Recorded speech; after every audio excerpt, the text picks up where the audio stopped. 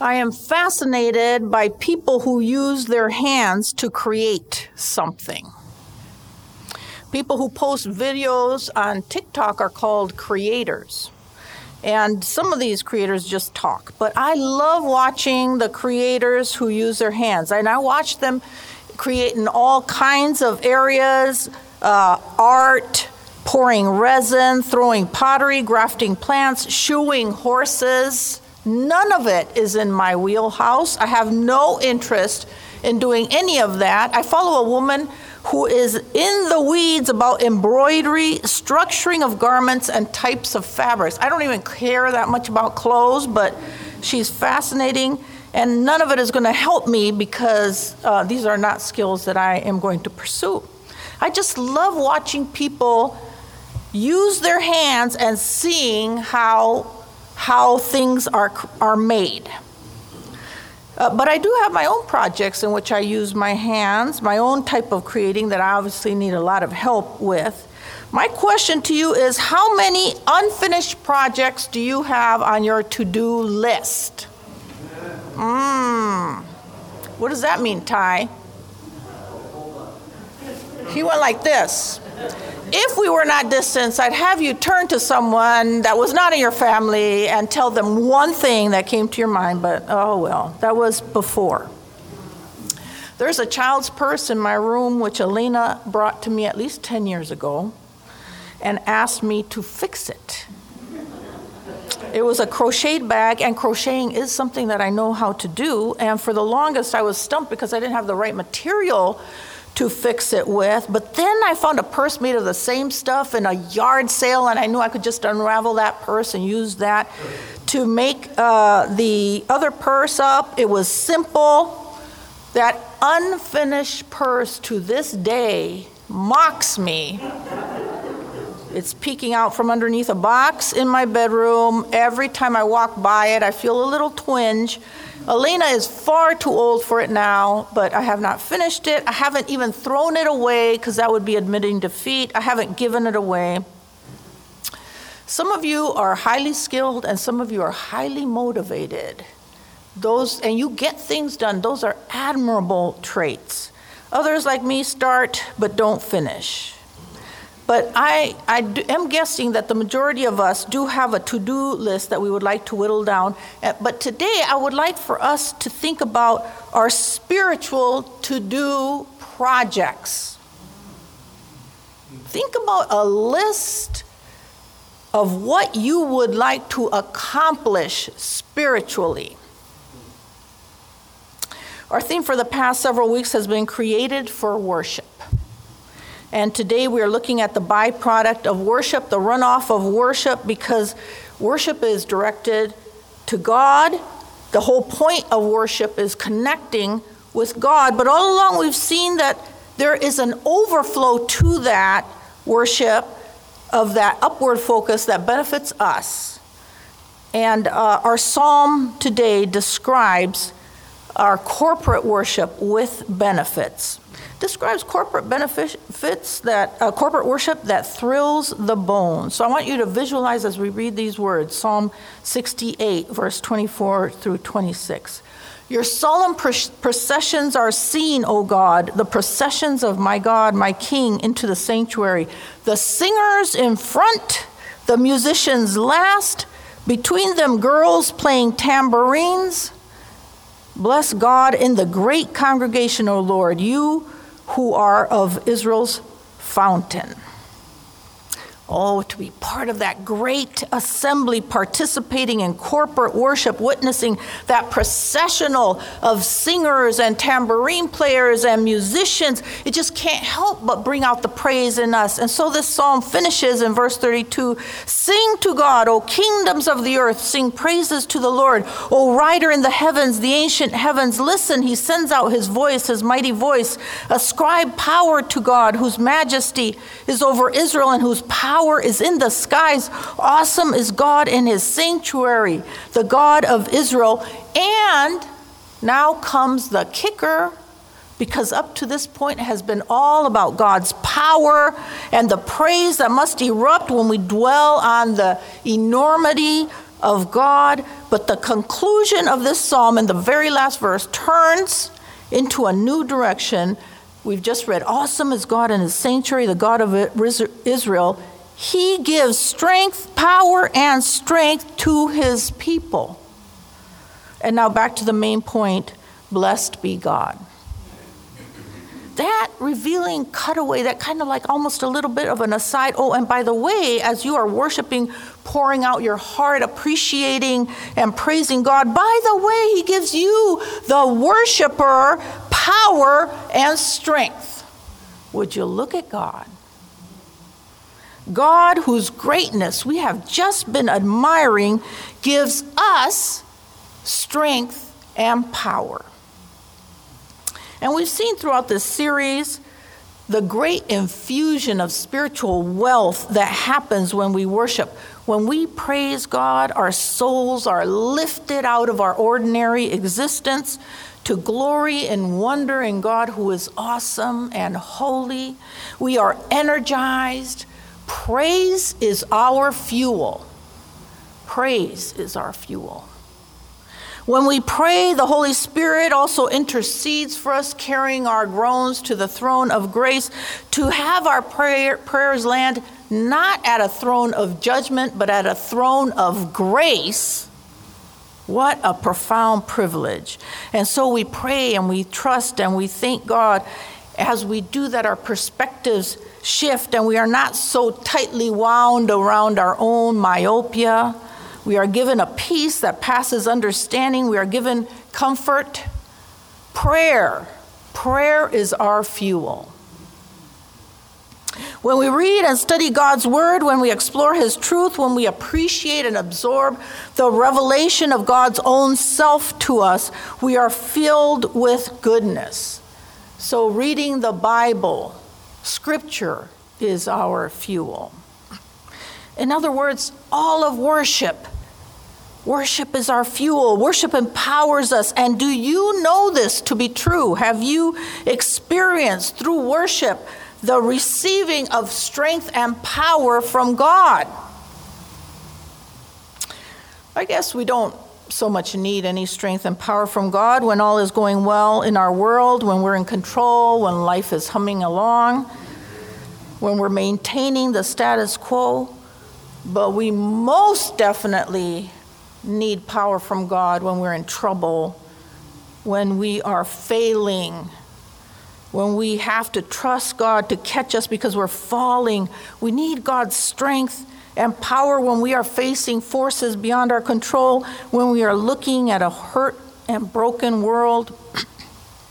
We especially need God's strength and power when we want to step out in faith into a new, uncomfortable territory. We need God's strength and power in order to tell other people about Jesus. Our psalm tells us that our mighty God empowers us through worship. And what I want to ask today is, what do we use that power for? What do we do with the fuel, the energy that we are given in worship? And I would like to suggest that if we use God's power solely for our personal benefit, only to work on our inner being, only to make us feel good for that day, but then Monday rolls around and we're back to our normal selves,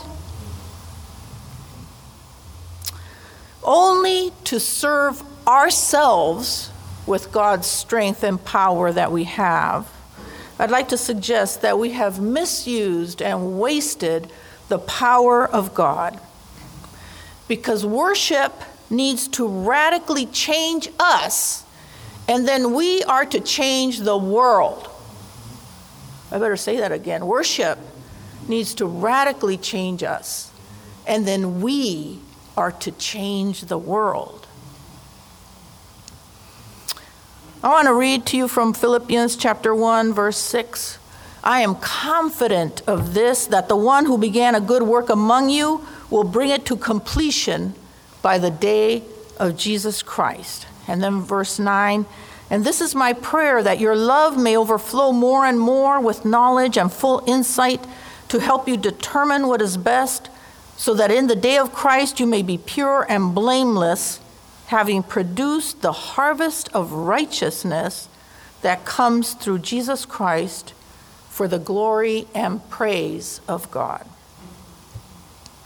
We are unfinished works of God. And if anyone wants to criticize any Christians, they don't have to look any further than this congregation. They can look at any congregation, but let's just stay right here. We can truthfully be accused of hypocrisy. We can be accused of being one way in public and another way in private, one way on Sunday and another way on a weekday. There's some truth in that because we have not yet lived up to what God wants of us. So you and I are unfinished works of God. But one thing I know about any work that God puts his hand to, anything God creates, any aspect of God's creation from the inside out is, what does Genesis 1 say us? Good. Good. And what God intends to work in us and among us is good. The gospel is transformative and life-changing and inherently and intrinsically good. And that is why we're here in worship, because that's what we need. We need the life-giving force that only comes from Jesus, who gives the water of life. We need Jesus, the bread of life. And we need him not just weekly as we meet together, but daily, minutely maybe. God is creating good among us. Now, I had to have a cancer spot taken off my nose. My dermatologist sent me to a nose specialist. So I've had my nose done by a surgeon.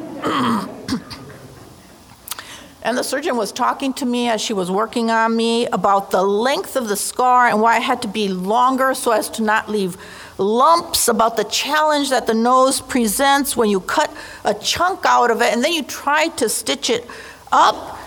Now, I had not thought of any of these things before, but she had taken classes, specialty classes in it. And so she was trying really hard not to leave awkward little bumps there. And so my surgeon said, if you are going to walk around town with my signature on your face, it had better look good. I thought I was at the right place when she said that. Now, normally I think about the process, the progress of the Christian life, about what God is doing among us. I think about God, the gardener, the farmer, growing fruit of the Spirit in us and among us. But the gardening metaphor of the vineyard in the Gospel of John also includes some pruning. So maybe we should also think of God as a surgeon cutting out the cancer. That what God is getting rid of among us is as important as what God is growing among us. And we have to just name the fact that transformation is painful. Change is hard. We have to let go of things that we've held on to a long time. We have to branch out into new and unfamiliar territory. We have to become vulnerable and open. Who likes doing that? We sometimes have to walk through the valley of the shadow of death. We have to heal. So yes, our transformation journey causes scars. And let's remember that Jesus has them too.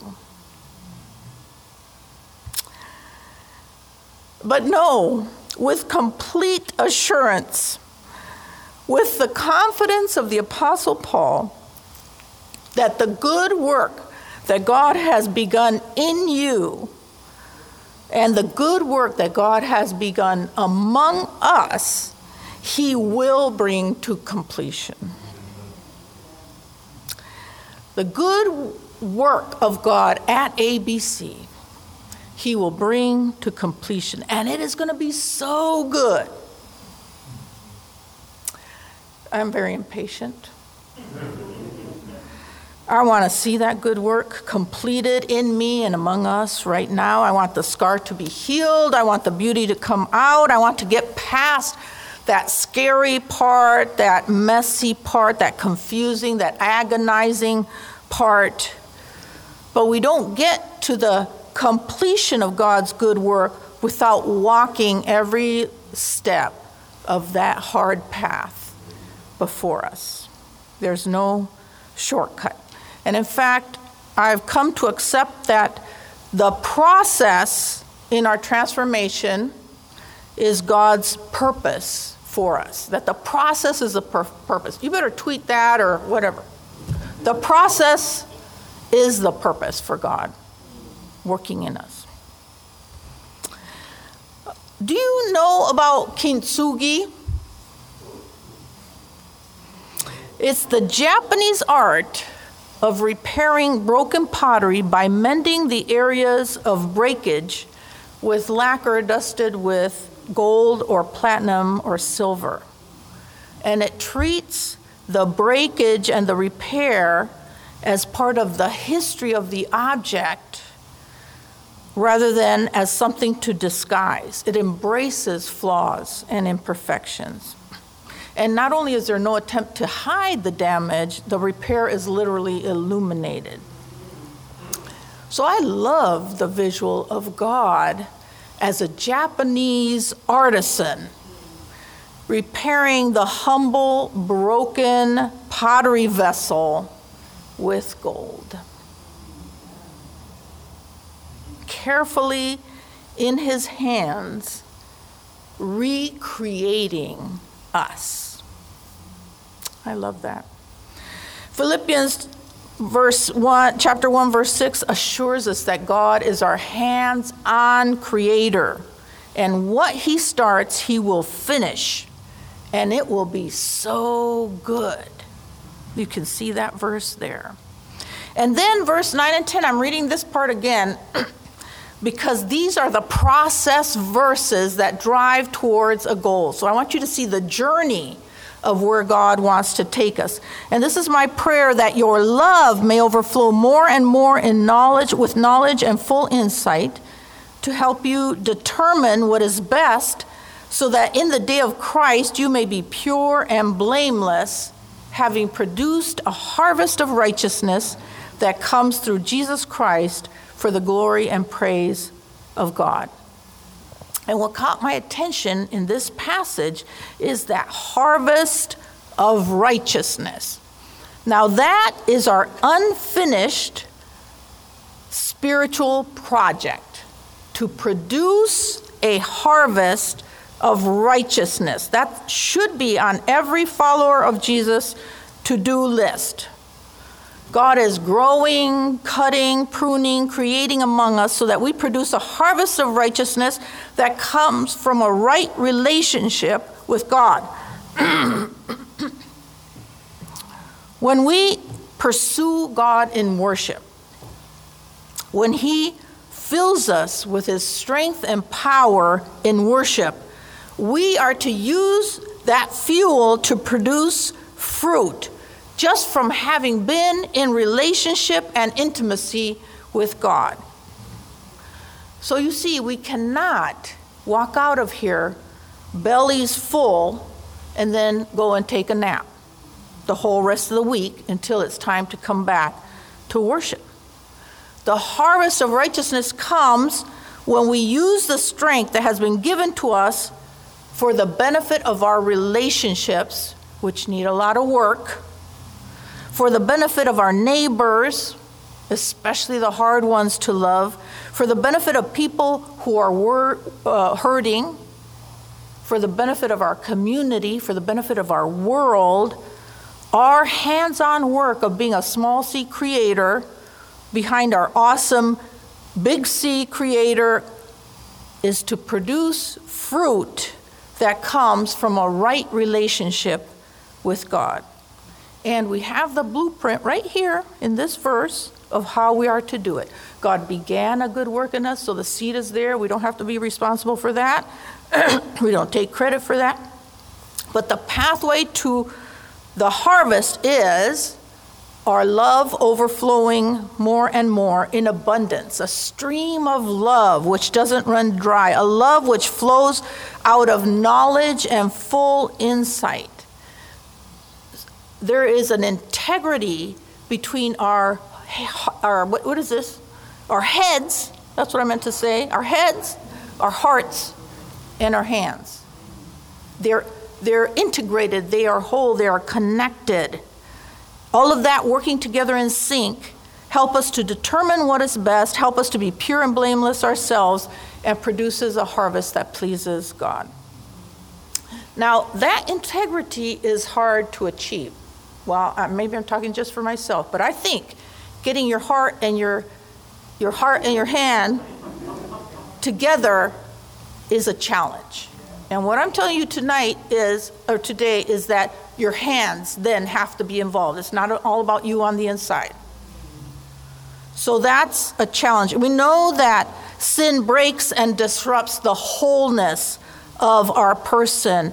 And sadly, it's too often that we experience the dysfunction between our head and our heart.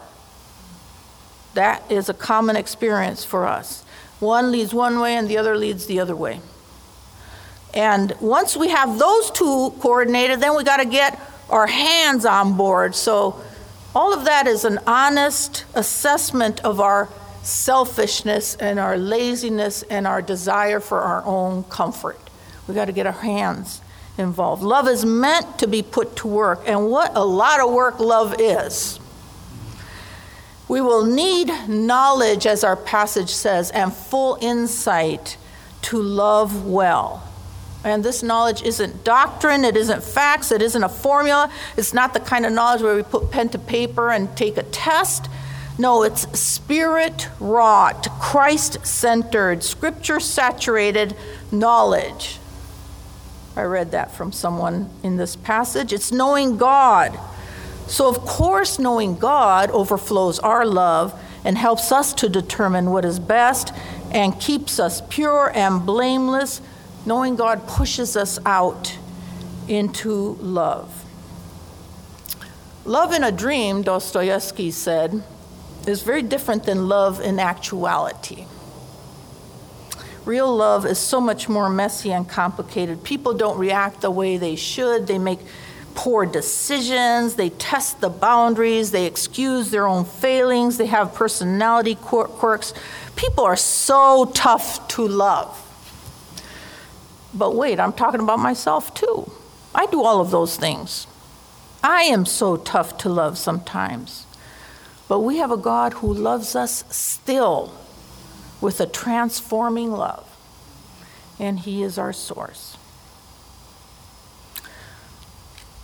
In every worship service, there is a commissioning, a request for God's power to work in us, and then as we receive it, a sending out in that power into the world, outside the sanctuary. That's the final prayer and the benediction, which asks us to open ourselves to respond to the Word of God, to respond to God's presence in our midst, for our own sake, but also for the sake of others. We should be different. We should be changed every time we walk out from the sanctuary, simply because we've been with God. And if God's love got a hold of you today, you will be eager to find ways to love Him back and to love others. So I'm just warning you in advance this week. You are going to go out there and something is going to happen where it's going to be hard for you to love, to respond in love. Something or someone will irritate you, someone will anger you, and you, of course, being in the right, will want to respond in impatience and anger and self-righteousness. And at that point, I'm going to ask you to use the fuel that you got in worship to overflow love into that situation, to bring in knowledge and full insight so that you know what is best. Now, that's going to be a challenge. That's going to be such a challenge. It is so hard to come out of those situations pure and blameless. Does that describe you? It feels a little impossible, doesn't it? But we have the power of God. We have the strength of God. So we are going to go out there and walk around with our heavenly surgeon's signature on us. And we are going to practice many, many, many practical acts of love this week. You don't even have to look for an opportunity. It's going to hit you today. I'm sure of it. And through the week. I'm not asking you to just do one thing for God. I'm asking you every single time to use your fuel and respond in love and produce that harvest of righteousness. So go out there and practice love this week. Let's bow our heads in prayer. And for our closing prayer, I'm simply going to pray the Apostles' Prayer over us. So, precious God, I pray to you, the God of love, that our love in us and among us may overflow more and more with knowledge and full insight. Please help us to determine what is best, so that in the day of Christ we may be pure and blameless.